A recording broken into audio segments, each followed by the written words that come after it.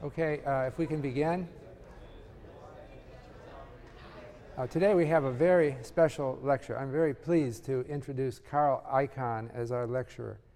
Mr. Icahn has a career that is really relevant to some of the topics we've talked about in this course. One theme we've talked about in this course is corporate democracy. And we've talked about a book written by Burl and Means, who said that shareholders are so dispersed that they have really no control over a company, and boards of directors are self-perpetuating. Well, Carl Icahn has made a career of really opposing that tendency in American business. Carl Icahn graduated from Princeton University pre-med in 1957. In 1968, he founded Icahn and Company. And this company, Icahn and Company, has taken substantial shareholder positions in a number of major corporations, including RJR Nabisco, TWA, Texaco, Phillips Petroleum, Time Warner, Motorola. And when Icahn and Company takes a position in a company, it then becomes active in the management of this company and in changing the way they do business. And they've done this with enormous success. So, Carl, I'm very pleased that you could come and do this today. Good to see you, Bob. It would be really nice if you could give some clues to our students here who are themselves launching out on careers of how you got started in this and what your philosophy is and what you would recommend to them. The career you're asking about, I went down to Wall Street way back in the 60s, and I thought I was really, I had gone to Princeton, a really good school. Okay. And I had gotten in there from a tough high school. I was the first to go for my high school. Nobody believed they never took an Ivy League. The Ivy League never took anybody from this school I went to. But anyway, I went, got in and left there, and I thought I was a real smart guy, cut it short, went down to Wall Street, and worked for Jack Dreyfus, and I was playing the market in 1961. That shows how old. And in a bull market, you make a great deal of money by doing leverage. It's a little bit like today with all the leverage that we had and now might be coming to fruition. But I was borrowing money and bought all these convertibles, and I thought I was a genius. And Jack Dreyfus said, "You're going to lose all your money." I had made a few bucks playing poker, and that's how I started, with about $10,000. And I made all this money by borrowing at 90%. And I would go out, and I was making a lot more in 2 weeks than my father made in 2 years. And my father said, "Well, put the money away." I said, "No, Dad, and I'm going to really make a fortune here." So I went out, I remember once, and bought a Galaxy convertible then. It was a beautiful car. I had a beautiful girlfriend. It was a model. It was just pretty nice. But what happened, the crash came in 1962. I was wiped out in one day. I didn't even have the poker winnings left. And I tell you, I can't recall if the car left first or the girl left first. But it was pretty close. Maybe the same day, actually. And after that, I learned you have to learn something. And I became an expert in options. And after that, I built a following and built a big following and a big commission base by just learning one area very well. Probably I knew that area better than almost anyone on Wall Street. Not to sound too presumptuous, but very few people knew it, so it doesn't mean very much. But in any event, built up a big following, and in '68 bought the seat on the stock exchange with the help of one of my uncles, and by that time I had saved a pretty big amount of money for those days. And then I got into arbitrage, but not merger, bonafide, and that's something else you can learn, where you can do it. You still do it today, but it's much tougher with all these computers, so I don't do it. Because I don't understand the computers; they're beyond me. So I don't work with them too well. Being a little facetious, but not too facetious. So you could buy different convertible bonds and short the stocks against them. You had no risk, but you could make a lot of money, and eventually we did real well with that. And what I do today still is pretty much the same idea.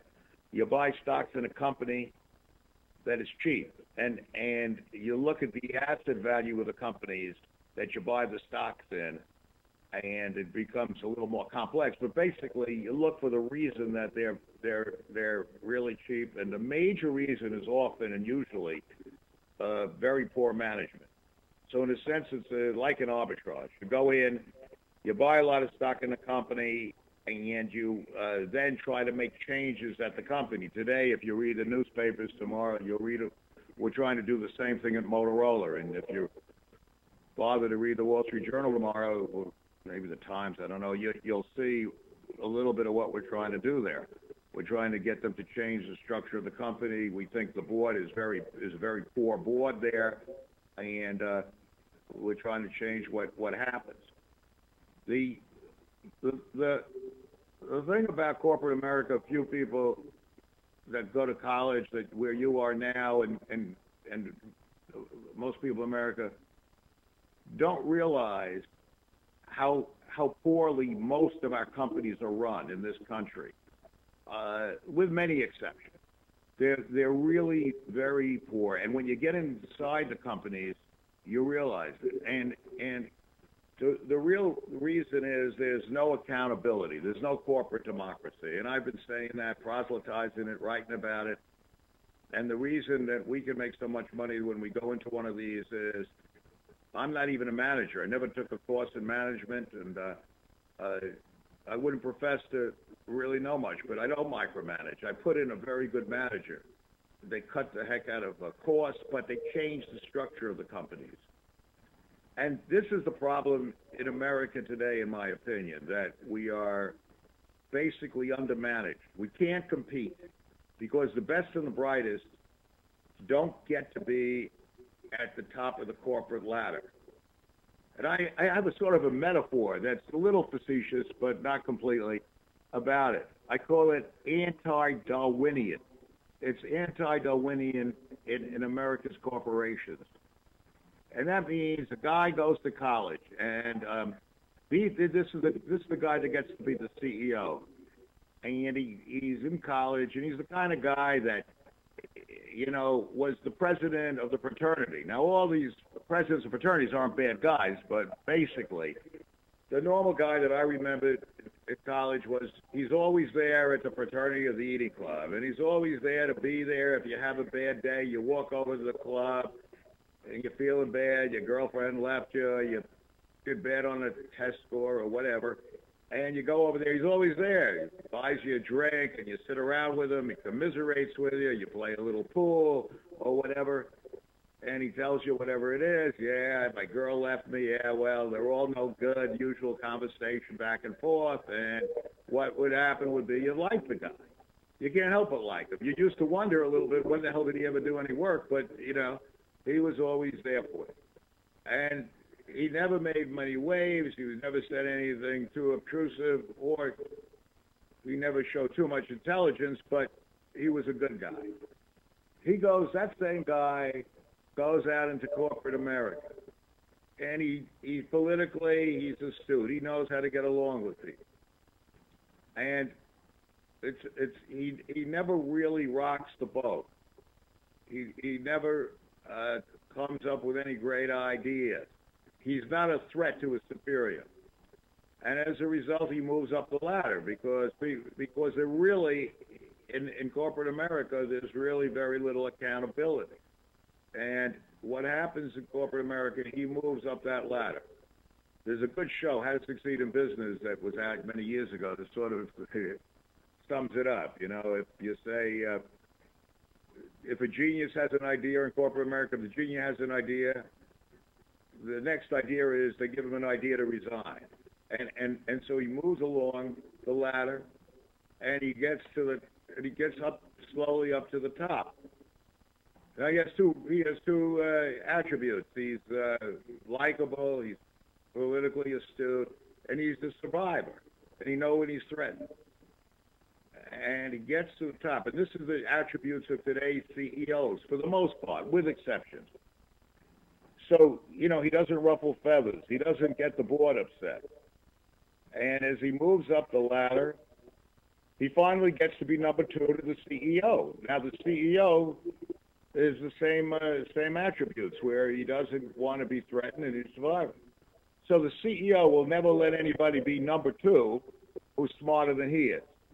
So by definition, the assistant to the CEO is a little dumber than the CEO. Now, this guy now is the assistant. The board likes him. The CEO eventually retires, and they make this guy the CEO, the fraternity president we're talking about. Now he's now the head guy, the CEO.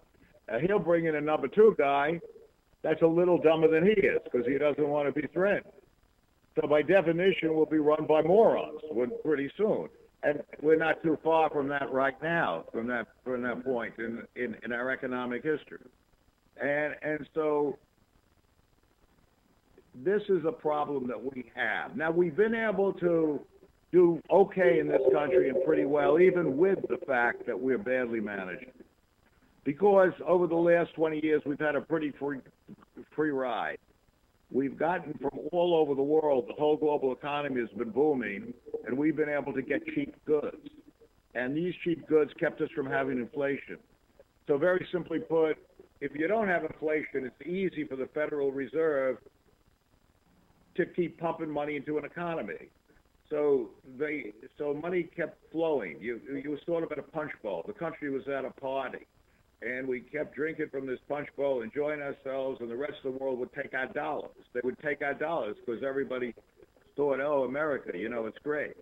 It's a little bit like you came from some town, you know, and there's one family in the town that, you know, doesn't do much work, sort of profligates, lie around the pool, have fun, partying a lot, have the big cars and have the good times, and the rest of the town works hard, you know, in the farms or wherever they are, and they keep bringing stuff to this rich family's estate. You know, they give them whatever they want, they give them food, they give them clothing, but, you know, anything, and the rich family just gives them IOUs, and they keep taking the IOUs. So the rich family doesn't do anything, just lie around the pool and have fun and travel or whatever, and everybody's working. Well, one day, a few of these people are going to say, I don't want your IOUs anymore. You know, what the hell am I going to take your IOUs? It's worthless because you lost all your money. Well, our country, think about it, is a bit in that situation. We've been giving our IOUs, which are dollar bills, to the rest of the world and taking their cheap goods. However, we're reaching a point now where the dollar, as you've been reading, if you're attuned to it, the dollar is devaluating as we speak.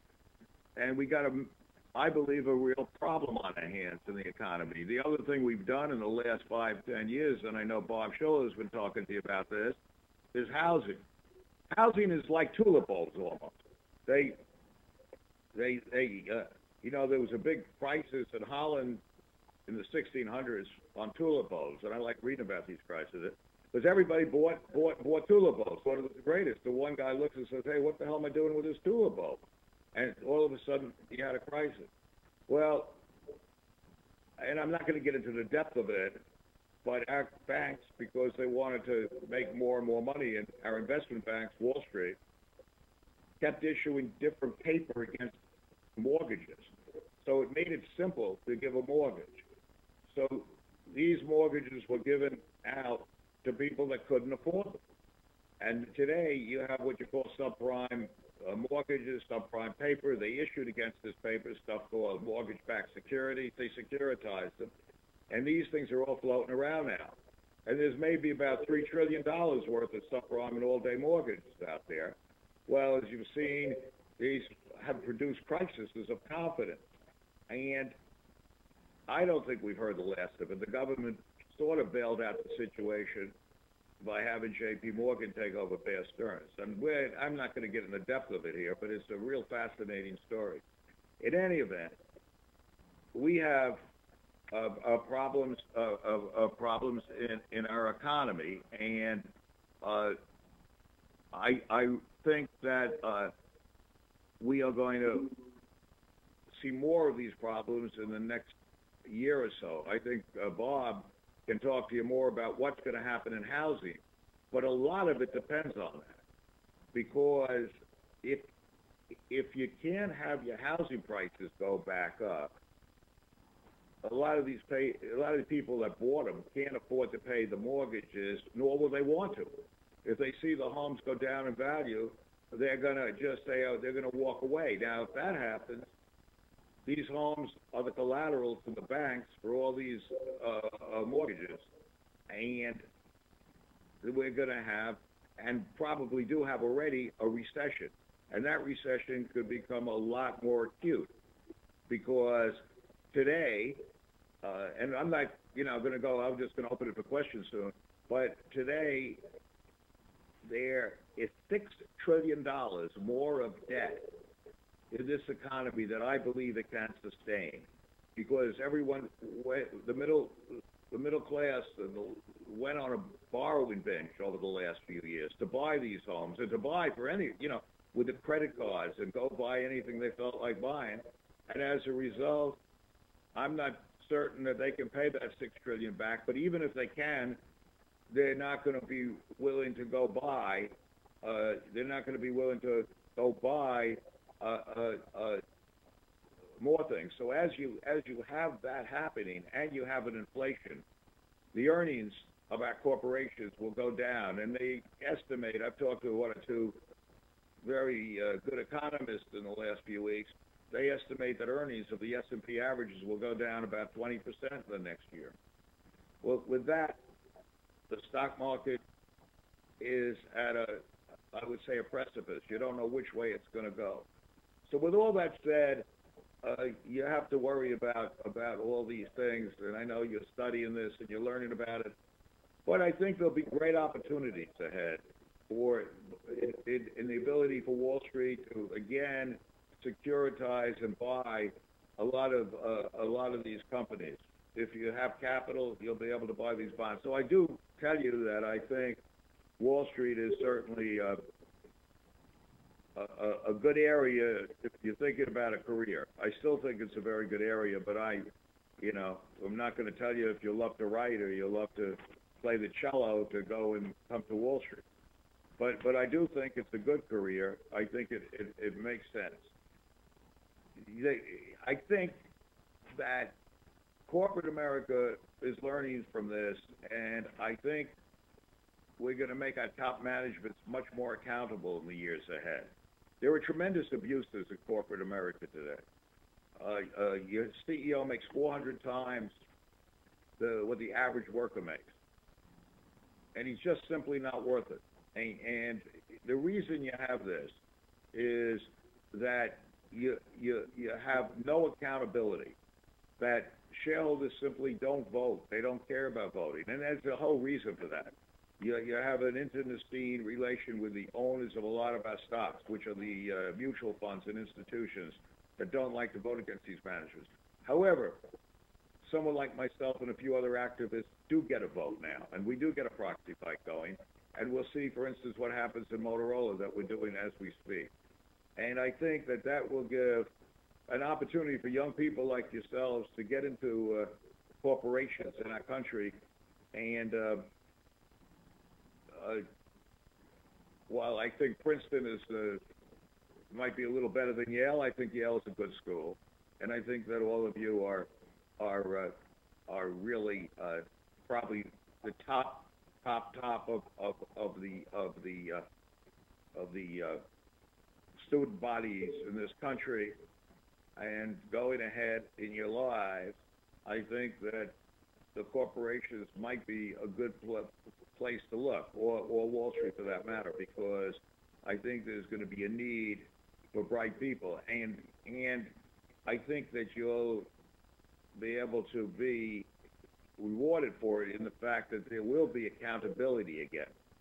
Well, what I say again, there never really was accountability. So I think there will be a true corporate democracy. Will have to evolve so that we can become competitive with the rest of the world again. So with that, I'll just basically, I think, Bob, just leave it open to questions and see if anybody has any comments. Mr. Icahn, you were mentioned in 1962, you kind of blew up. After that entire debacle ensued, how did you regain your confidence? And I guess most importantly, how did you regain or gain the confidence of future investors? Well, you ask a few questions. I mean, how did gain confidence? I don't think I ever lost confidence in my ability to understand what was going on. I just learned that you had to really work at something and understand it. And little by little, I mean, it was sort of interesting. I'm a sort of a obsessive guy, and I work real hard all my life. I really get into something, and I really delve into it. And what I came up with was a letter there at that time to people who sold these options. They were wealthy people across the country. It was sort of interesting. That it's not around today, but they would sell options, calls on a stock. So if you're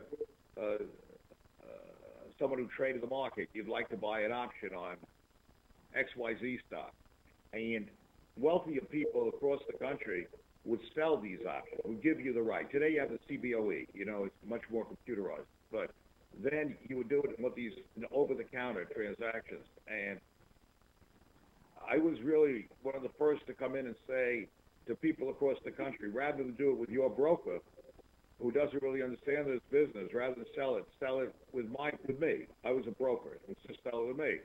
And little by little, people actually answered my ads. I would put it out an ad and say, get to see what the true prices are and what the real value should be for that option that you're selling through Merrill Lynch, or you're selling with Bates in those days, or whoever. And I'd get letters from all over the country. Literally, I'd stay down on Wall Street till midnight calling people in California that would write in for this letter. And we built up a big following because I was really, the risk of being modest, the only real honest guy in that business. Because everybody, I mean, not that they were dishonest, but, the brokers didn't care, and they get business back from who you sell it to. I'm not saying they did anything, criminal or anything, but nobody really cared to get the right price for these people. And so by getting them the right price, they would stay with me as customers for years and years. So we built it up. And then I got one assistant, then I got another assistant, and I kept moving up the ladder. But it took a lot of hard work and perseverance. And that's really where it went to. From there was arbitrage, and now what I do. What was the second part of your question? I forgot. How did you regain confidence in your investors and people who gave money to you? And did you feel confident that you could get them to give you money after you had kind of washed yourself out? Well, no, I told you that we had that letter, and that we were able to after the letter have the I don't know if you heard me, because I was sort of telling you that we put the letter out, and we just gave him a good thing. Yeah. Thank you. Okay. All right. Hi, Mr. Icahn. How are you? Hi. I'm Mark Cotter. How are you? I actually have like 3 questions for you, but I'll start with the first one. I watched the 60-minute special on you recently, and they try to portray that there'd been kind of an evolution in your career. They showed some bad press from the 80s with the TWA deal, and then they showed some good press recently with the so-called Icahn uplift and some of the corporate activism that you've been engaged in. And in that interview, you sort of insisted that you hadn't changed at all. And I was just curious if you had changed and you didn't want to tell the reporter, or if the media was giving you a bad rap. Well, I can't hear the whole question, but I haven't changed. I haven't changed at all. Right. They call me a raider. They call you an activist. I mean, I haven't really. I think what we do, though, is very helpful to all investors. I mean, I think that's the point, because when we get into the company, the stock goes up for everybody. So it really works out. But I've never changed what I do. Okay. Actually, I had two more questions. The second question was about China, and there was a special report in the recent Economist talking about the ravenous appetite that China has for natural resources right now. And I was curious what you thought the effect that would have on global financial markets and your investing strategy. Well, yeah, I mean, China is a great buyer of these commodities. The trouble with this country is we don't have a lot of that. We don't have a lot of natural resources to sell them, and you question really what this country does. We make software, we make technology, we're innovative, but so are they.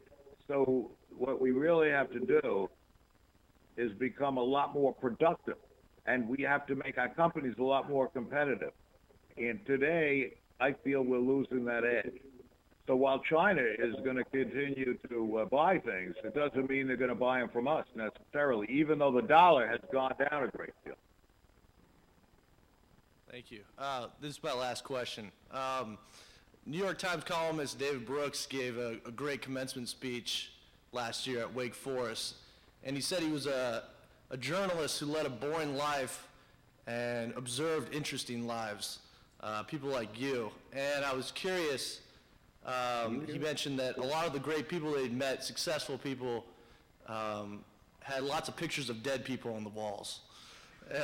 Meaning that they had conversation. He said nearly famous people have pictures of themselves on the wall. Truly famous people have pictures of dead people on the walls. And I was curious if you had any pictures of great historical figures, or what historical figures inspired you or influenced you on a regular basis. It's a good question. Well, one of the greatest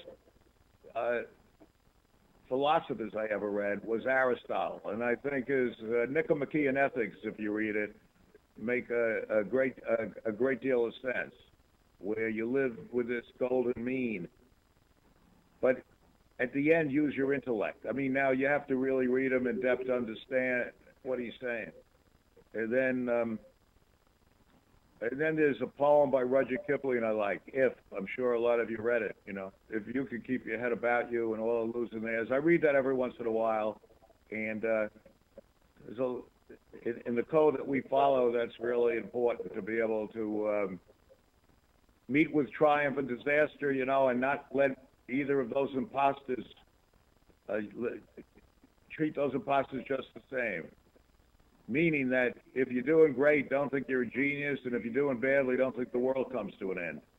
And if you work hard, maybe it sounds trite, but if you work hard and don't let your ego get ahead of you, which so many people do when you're doing well, and don't let yourself become too despondent if you're not doing well for a while, then have faith in your own ability, and really work hard at whatever you do. Give it everything you have. Well, if you can do all that, I think the chances are that you're going to hit a lucky streak, because luck comes and goes. If you have your health, luck comes and goes. And realize when you're doing really well that it's not just you, and then when you're not, it's not just you either. So I think that kind of thing. You should read that poem. I like the line where it's, if you can be in a crowd but not lose the common touch. That's my favorite line. That's right. It's a good one. That's right. If you can walk in a crowd and still not lose, if you can walk with kings and not lose the common touch. Yeah, okay, you know it. That's why you... Yep. I've never walked with kings, though. So I don't have to worry about losing the common touch, because I'm not walking with kings. Hi, Mr. Icahn. I have two questions. My first question is, to what extent can investors like us adopt your strategy of buying cheap and expecting the value of a company to go up? Well, I mean, I don't consider that be necessarily a strategy. I think that when you buy something, the best is it sounds simple. It's not simple to buy it generally when everybody thinks you're wrong. And the more people that think you're wrong, the better you're going to do it in the long run. that's how it works, because at the end of the day, when everybody is against you, everybody's sort of sold, you know. So it's very hard to do it psychologically, but at certain times you're in between, and you're not going to get the benefit of that. But it's the old Graham and Dodd philosophy that you should just look at value. But one of the things is when people get given up on a company, that's the perfect time. But it doesn't always work, because you have to be damn sure you're right. I mean, sometimes everybody is right, but generally it's not true that they're right. Generally, if you look at the total outlook on a company, and if everybody sort of is down on it, that's one to look at. Thank you. And my second question is, what, in your opinion these days, do CEOs need to do to be successful? Do they need more education, experience, industry knowledge? I think the answer is that most of them have to leave the company.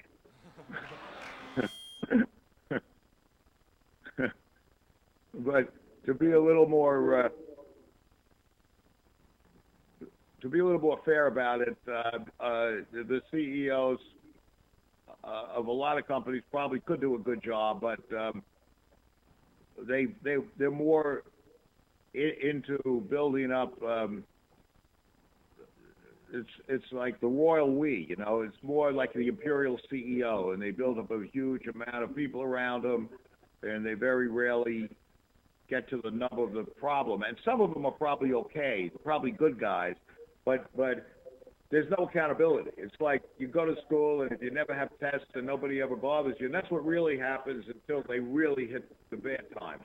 And I guess you could say I'm a bad time when I come in. They don't like it too much, you know. But I think that the problem we have today is, very simplistically, you don't have true elections.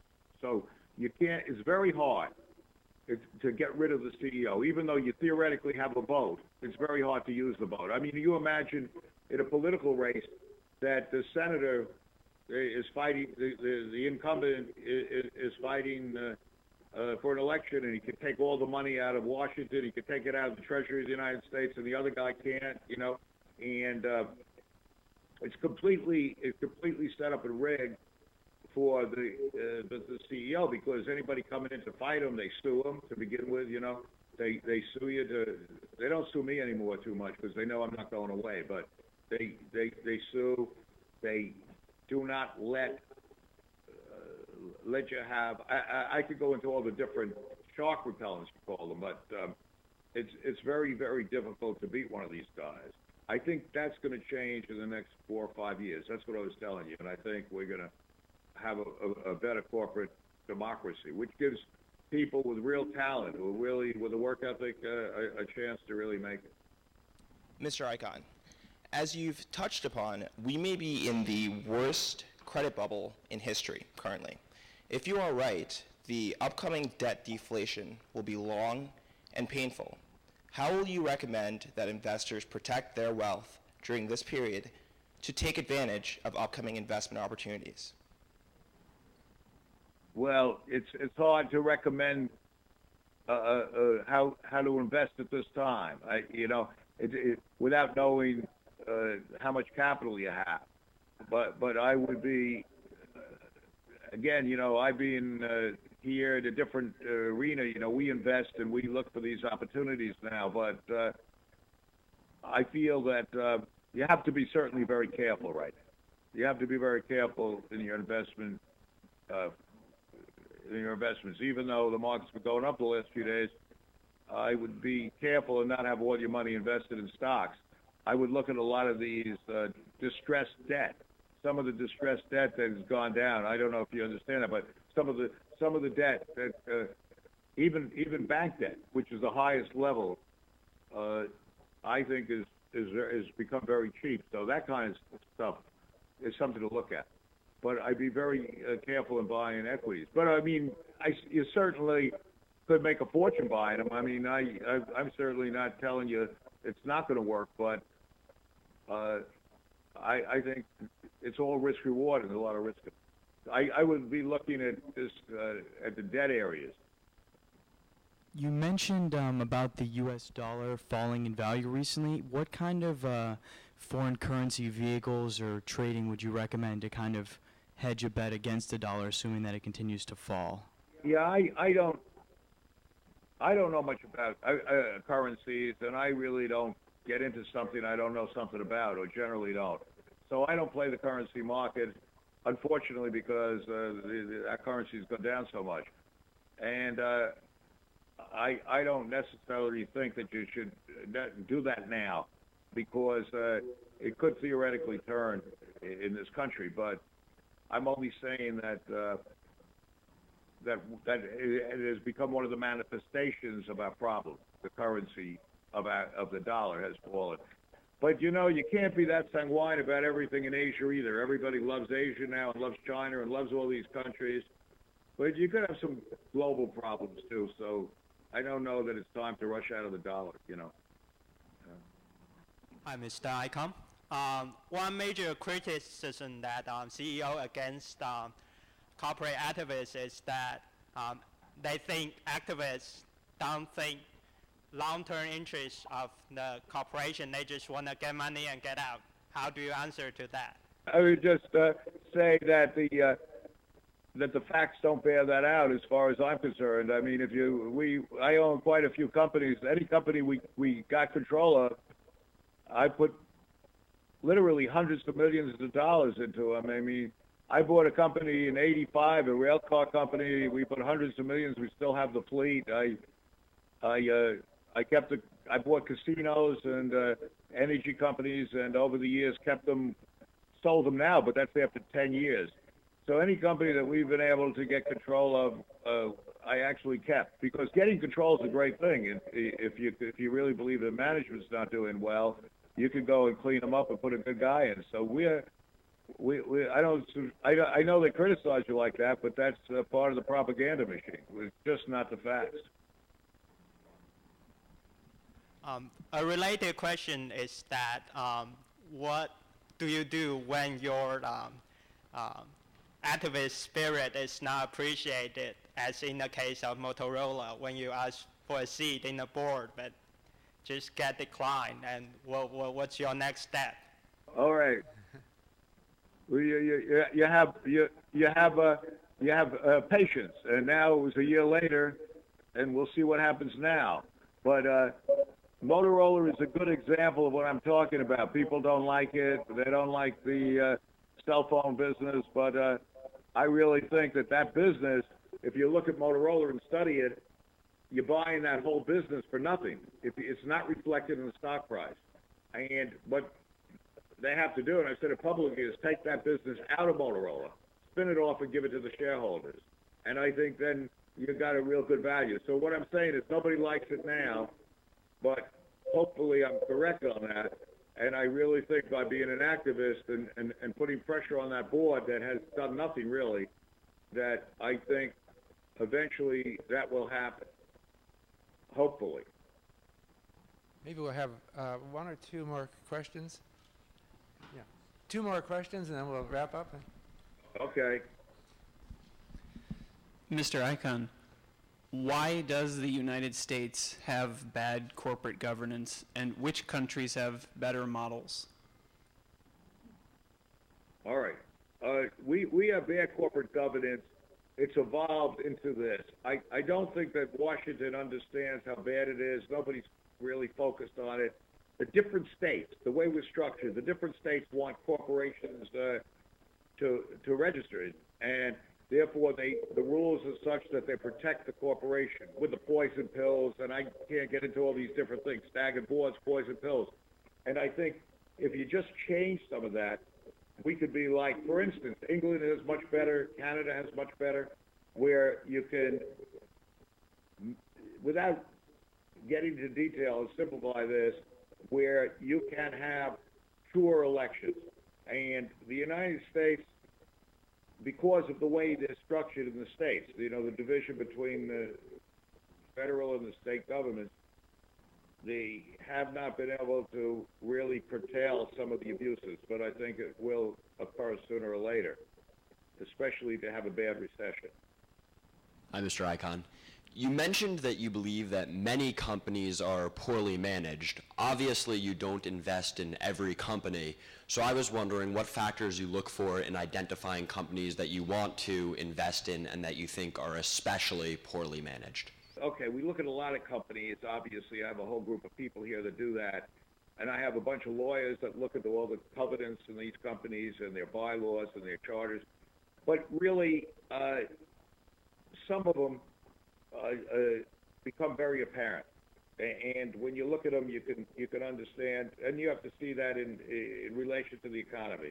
But some of these companies, it's just apparent that the value of these companies would be much better if they were better run, or they just simply did certain things by breaking, like Motorola's example, they just broke it up, or And in some biotech companies that we're involved in now, there's a need for them by the big pharma. You know, big pharma hasn't really done research for years of any merit in the biotech area, and therefore biotech companies aren't that well run, but they have spent a great deal in research for the large molecule drugs, and so therefore you look at these. And some of them become quite apparent after doing them for the years and years I've done them. A lot of them, it's almost, after you do all the work, it's almost instinct, The risk of being immodest is asking, it's like asking some real great tennis player, well, why did you move here instead of there? Or a football player, when you're running down the field, why did you go to this way instead of that way when you're running down the field? And I don't think you can tell you. It's just sort of an instinct why you do it. But that's after a lot of work on it. Well, I think this has been a very enlightening talk. And Carl, I want to thank you very much. Thank you for having me.